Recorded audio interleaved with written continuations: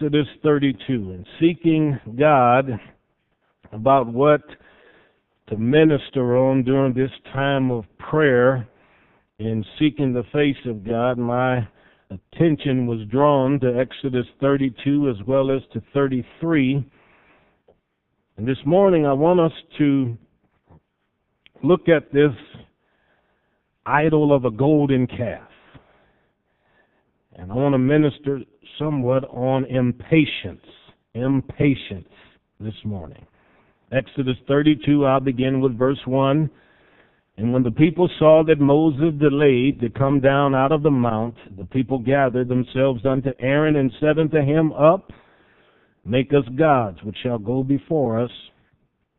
For as for this Moses, the man that brought us up out of the land of Egypt, we know not what has become of him. Aaron said unto them, Break off the golden earrings which are in the ears of your wives, your sons, your daughters, bring them to me. And all the people brake off the golden earrings which were in their ears and brought them to Aaron, and he received them at their hand, and fashioned it with a graving tool, after he had made it a molten calf. And they said, These be the gods, O Israel, which brought thee up out of the land of Egypt. And when Aaron saw it, he built an altar before it. And Aaron made proclamation and said, Tomorrow is a feast to the Lord. And they rose up early on the morrow and offered burnt offerings and brought peace offerings. The people sat down to eat and to drink and rose up to play.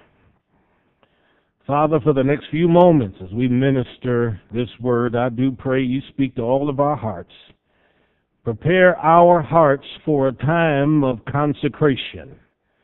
Help us, Lord, to sanctify ourselves today as we prepare to pray. And Lord, I pray something that I say this morning would minister to every man, woman, boy, or girl in this place today. In Jesus' name we pray. And everyone said, Amen. The title of the book is Exodus. This book refers to Israel's deliverance from Egypt. They had been slaves for a very long time. The people began to cry out to the Lord because they wanted deliverance from their bondages.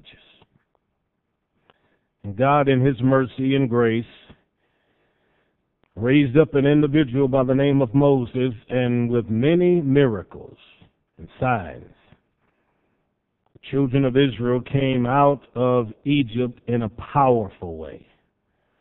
We know from the Scripture that there were numerous signs and wonders that were done. But once they got out into the wilderness, then the Lord told Moses, I want you to come up into a mountain and talk with me. The Bible says Moses took several elders. They went so far to the mountain. He told them, you can go this far, but I must go up into that cloud, because on that mountain there was a cloud, and there were thunders and lightnings at the top of it. The children of Israel were terrified, and Moses said to the people, I'll be back soon. That man of God ascended the hill, and up in that mountain, God began to speak to him about the tabernacle, the house of God. Gave him the pattern, the dimensions, the colors, explained to them how to put it all together. Moses was in the presence of the Lord for some 6 weeks, and God was talking with him. I think all of us would love to experience the presence of God like that. To have God speaking to us face to face, whispering in our ear, giving us the information and the insight that we need for the season in which we're living. Moses heard from God, and he abided in the presence of the Lord. Meanwhile, down at the foot of the hill, the children of Israel didn't know what was taking place. They knew the man of God said he would return, but it's been more than a month and he still hasn't come back yet. And you can see in verse 1, when they saw that he delayed to come down the mount, they went to Aaron. Now, Moses was a unique character. Pharaoh was unhappy about the number of immigrants multiplying in Egypt.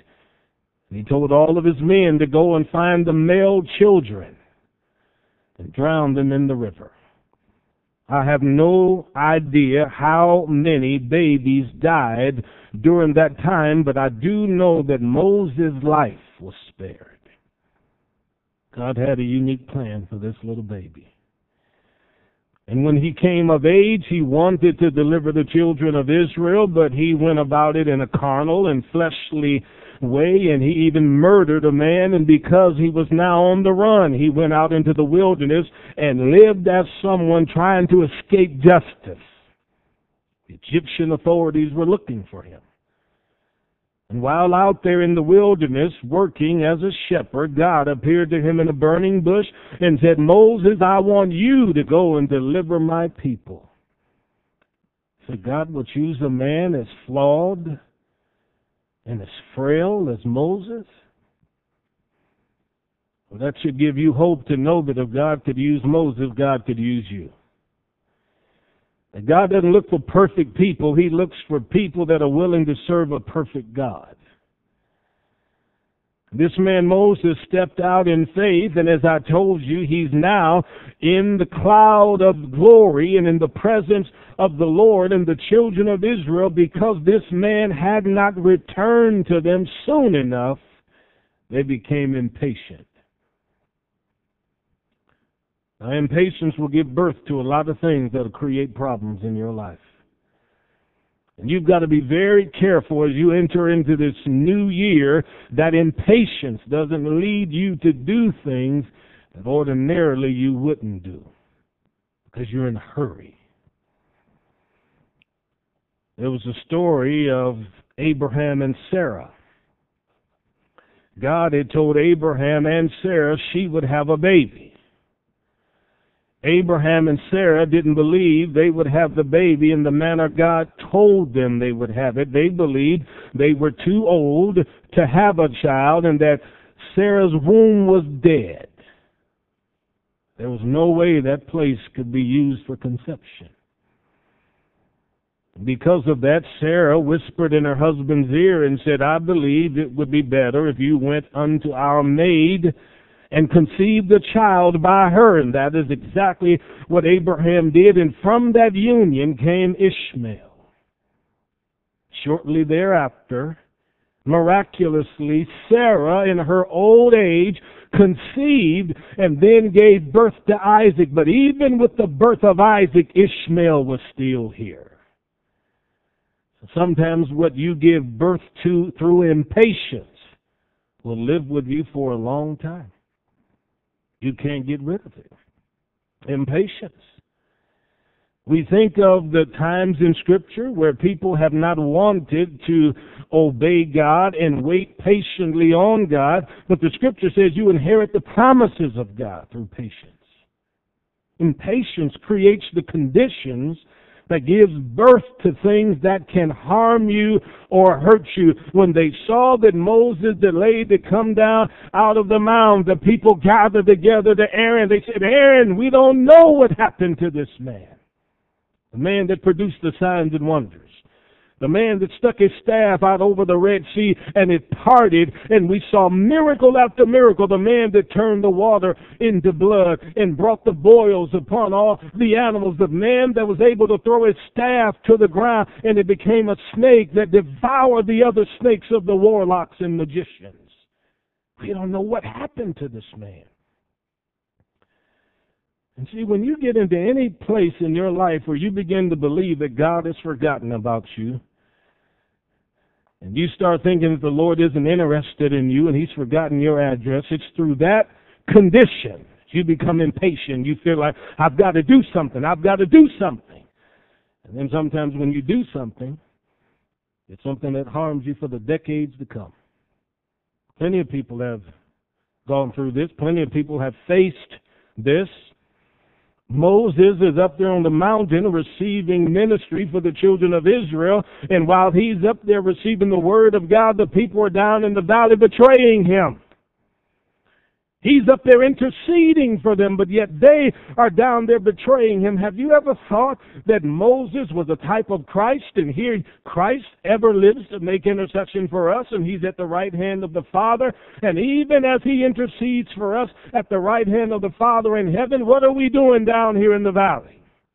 Are you turning on God? Have you turned on Christ? What was 2022 like for you? Did you serve God faithfully with your whole heart? Or were you impatient? God didn't move quick enough for me, so I had to move on my own to do things. And you may have created problems that won't help you in the coming year. They said to this man of God named Aaron, "Make us gods which shall go before us." We don't know what happened to Moses. Well, just like them, we've been waiting for Jesus to return. People have been hearing for hundreds of years, if not 2,000 years, that the Lord one day is going to return. He is going to return. The Bible teaches He's going to return. But while we're waiting, let's not build gods. Let's not create idols for ourselves to occupy our time, our energy, and our resources. But as we wait on the Lord, let's occupy, as the Scripture says, because we know that eventually He's going to return, and when He returns, He's going to take us to a place that He's preparing for us. That's what the Scripture says. So Aaron said to these people in verse 2, "Give me what you have," and what they had was gold jewelry. And the reason they had so much is because when they left Egypt, the Bible says, they were told to borrow of the Egyptian neighbors. The Egyptian friends gave them all of this stuff. So here comes Aaron, and he takes up an offering, not to help lead them into greater worship with God, but to build an idol. They contributed willingly and happily. And it says they tore off their earrings and all of that, gave it to Aaron. These were thousands of people, possibly 2 million people or more. Can you even imagine how big the piles of gold were? They brought all kinds of ornaments, jewelry. And that man Aaron, who obviously was good with his hands and understood how to work with specific tools, and was a specialist in crafting and carving things. He was able to take all of that gold, melt it down, put it in a cast, and produce a calf. And then with whatever tools he had, he spent time working on it, chiseling on it, making sure that it looked just like a calf. Now you may think, well, okay, they're returning to the religion of Egypt because the Egyptians certainly had various bulls that they worshiped, the Apis bull, and another bull that they would dance around and worship, possibly. But remember what they said to Moses. They said, "Make us gods that'll go before us." They are wanting a representation of the God that delivered them. They want something physical. They want something tangible. They want something they can see. An idol. And Aaron spent time on this. He spent time graving this and working this and shining this. And the people watched him in the background as he put all of this together. And finally, at the unveiling, put it up on some kind of a large platform because it must have been big. If he had to build an altar for it, it was big. We're not talking about a calf the size of something you see jumping around here in the fields during the springtime. This man built something that was huge. They built an altar, and the next day he said, "Look, we're going to have a feast, and we're going to make sacrifices unto this." And the people stood in awe when Aaron said, "Here be the God that brought you out of Egypt." How scandalous was that? Do you understand now why God says we're not to have any images of God? This is why. No images.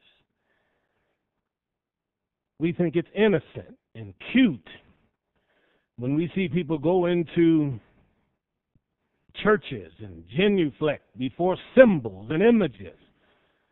Nothing cute about it. It's sin. It's a snare unto the heart of any man or woman that would honestly believe that they would need to humble themselves before something visible and tangible. There is not an image in this world that died on the cross for your sins. Not for mine either. Why would they ever have believed that something that was made by hand could actually be the God that delivered them from Egypt when they saw what Moses did? It's because they're impatient.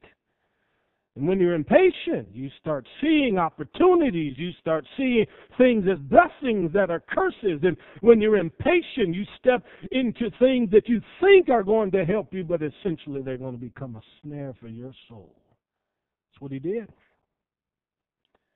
I don't know how much time it took Aaron to make this, but let me ask you this. How many idols do you have in your life?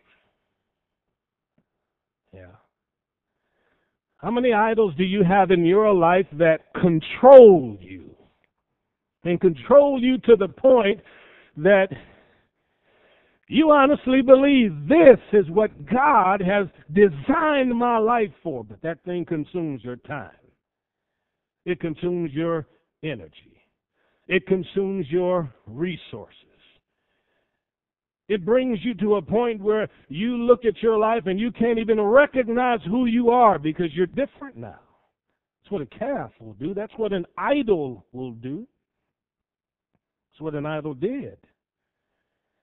Just like with Aaron, you've probably been working on this idol for a long time. I've seen people turn and make an idol out of sports. I've seen people make an idol out of a career. I've seen people turn and make an idol out of things that delight them. That thing destroys them. Yeah. Some of the happiest people in the world, when they begin making contributions towards what they think is going to lead them and be a blessing, after they've made the contributions, then they realize later on, this thing is going to destroy me. So there's that man or woman who says, I need something to pick me up. They find a syringe and a needle. Somebody says to them, you just need to try it one time. And they try it. Changes their life forever. See? Now they can't get free from it.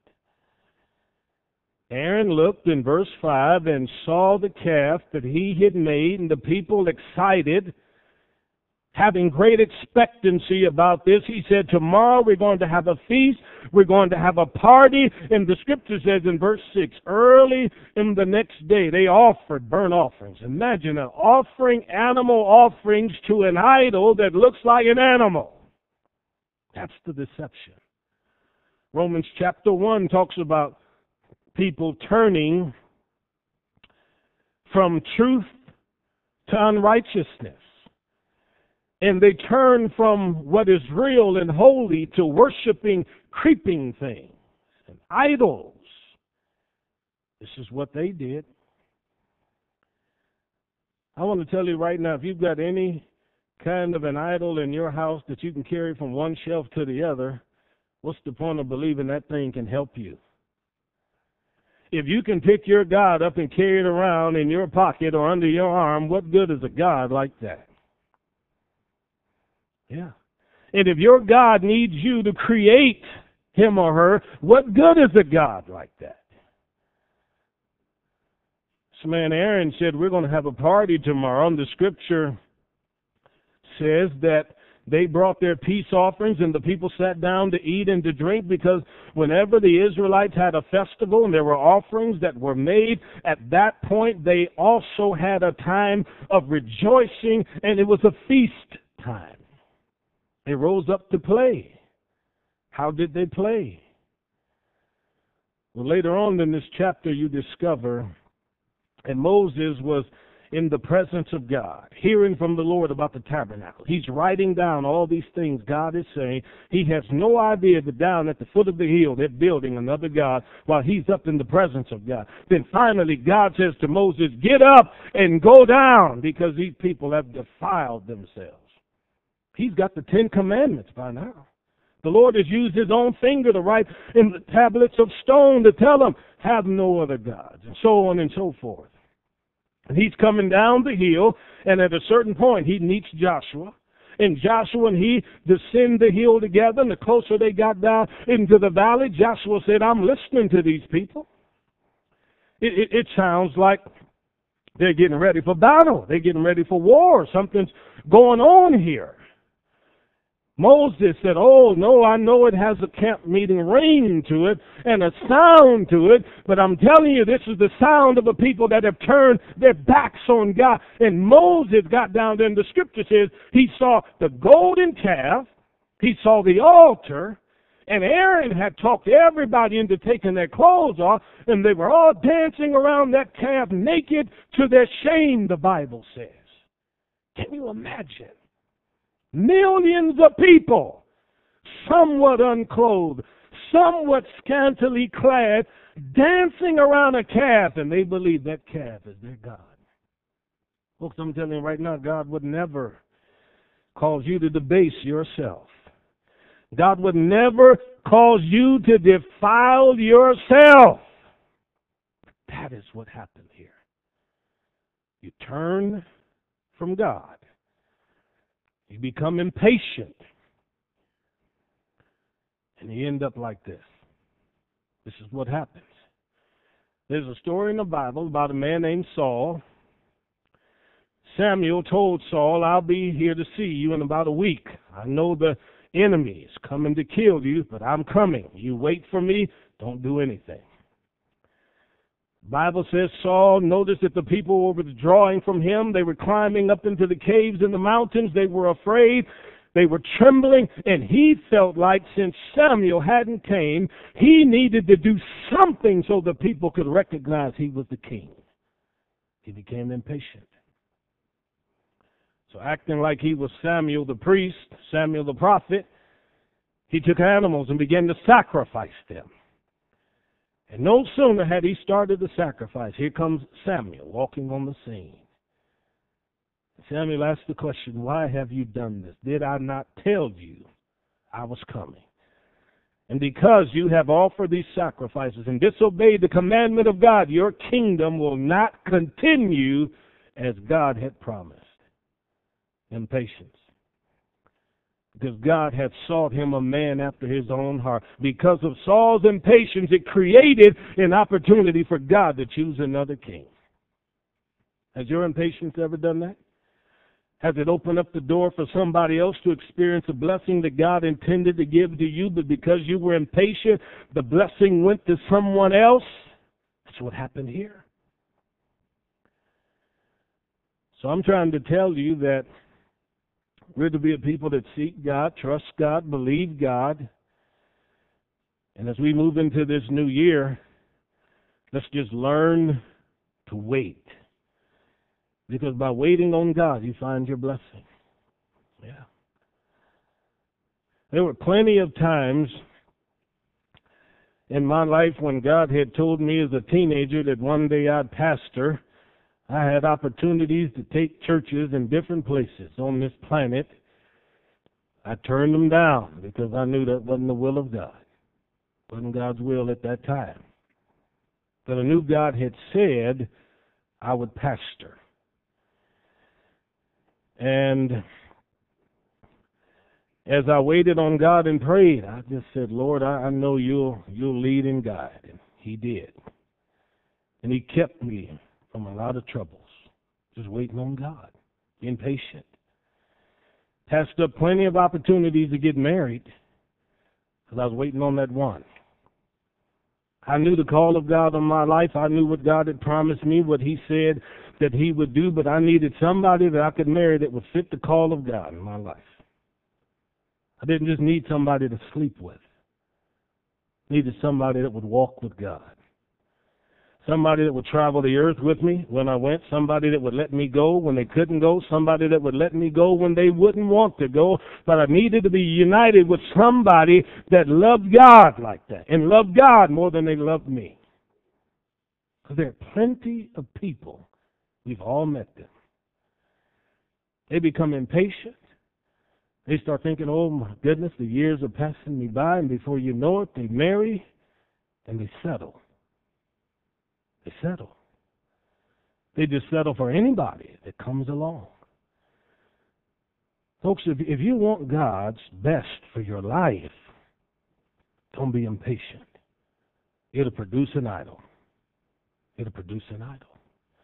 But if you walk with God and let Him have His way in your life, He'll lead you, He'll guide you, He'll keep you. If you're believing God to open up a door for you this year for another kind of a job, stand still and see the salvation of God. If you're waiting on God to bless your business, your occupation, you've had struggles here, difficulties there, before you become impatient and start making hasty and rash decisions, wait on God. I've told my wife plenty of times in years past, when we didn't always have a whole lot of excess money for this or for that, I always said, praise God, we have money to pay the bills we have now. See? We can pay the bills we have now. And because we weren't impatient, we didn't move out of the will of God. We just stayed right where God wanted us. When Dr. Hilton Sutton said, Daryl, come travel with me. Leave Nebraska, come be with me. I said, oh, that's not God's will for me. When a church out of Kansas City with 400 people called me several years ago and said, would you please consider coming down here and be our pastor? I said, can't do that, can't leave Nebraska. This is the will of God for me.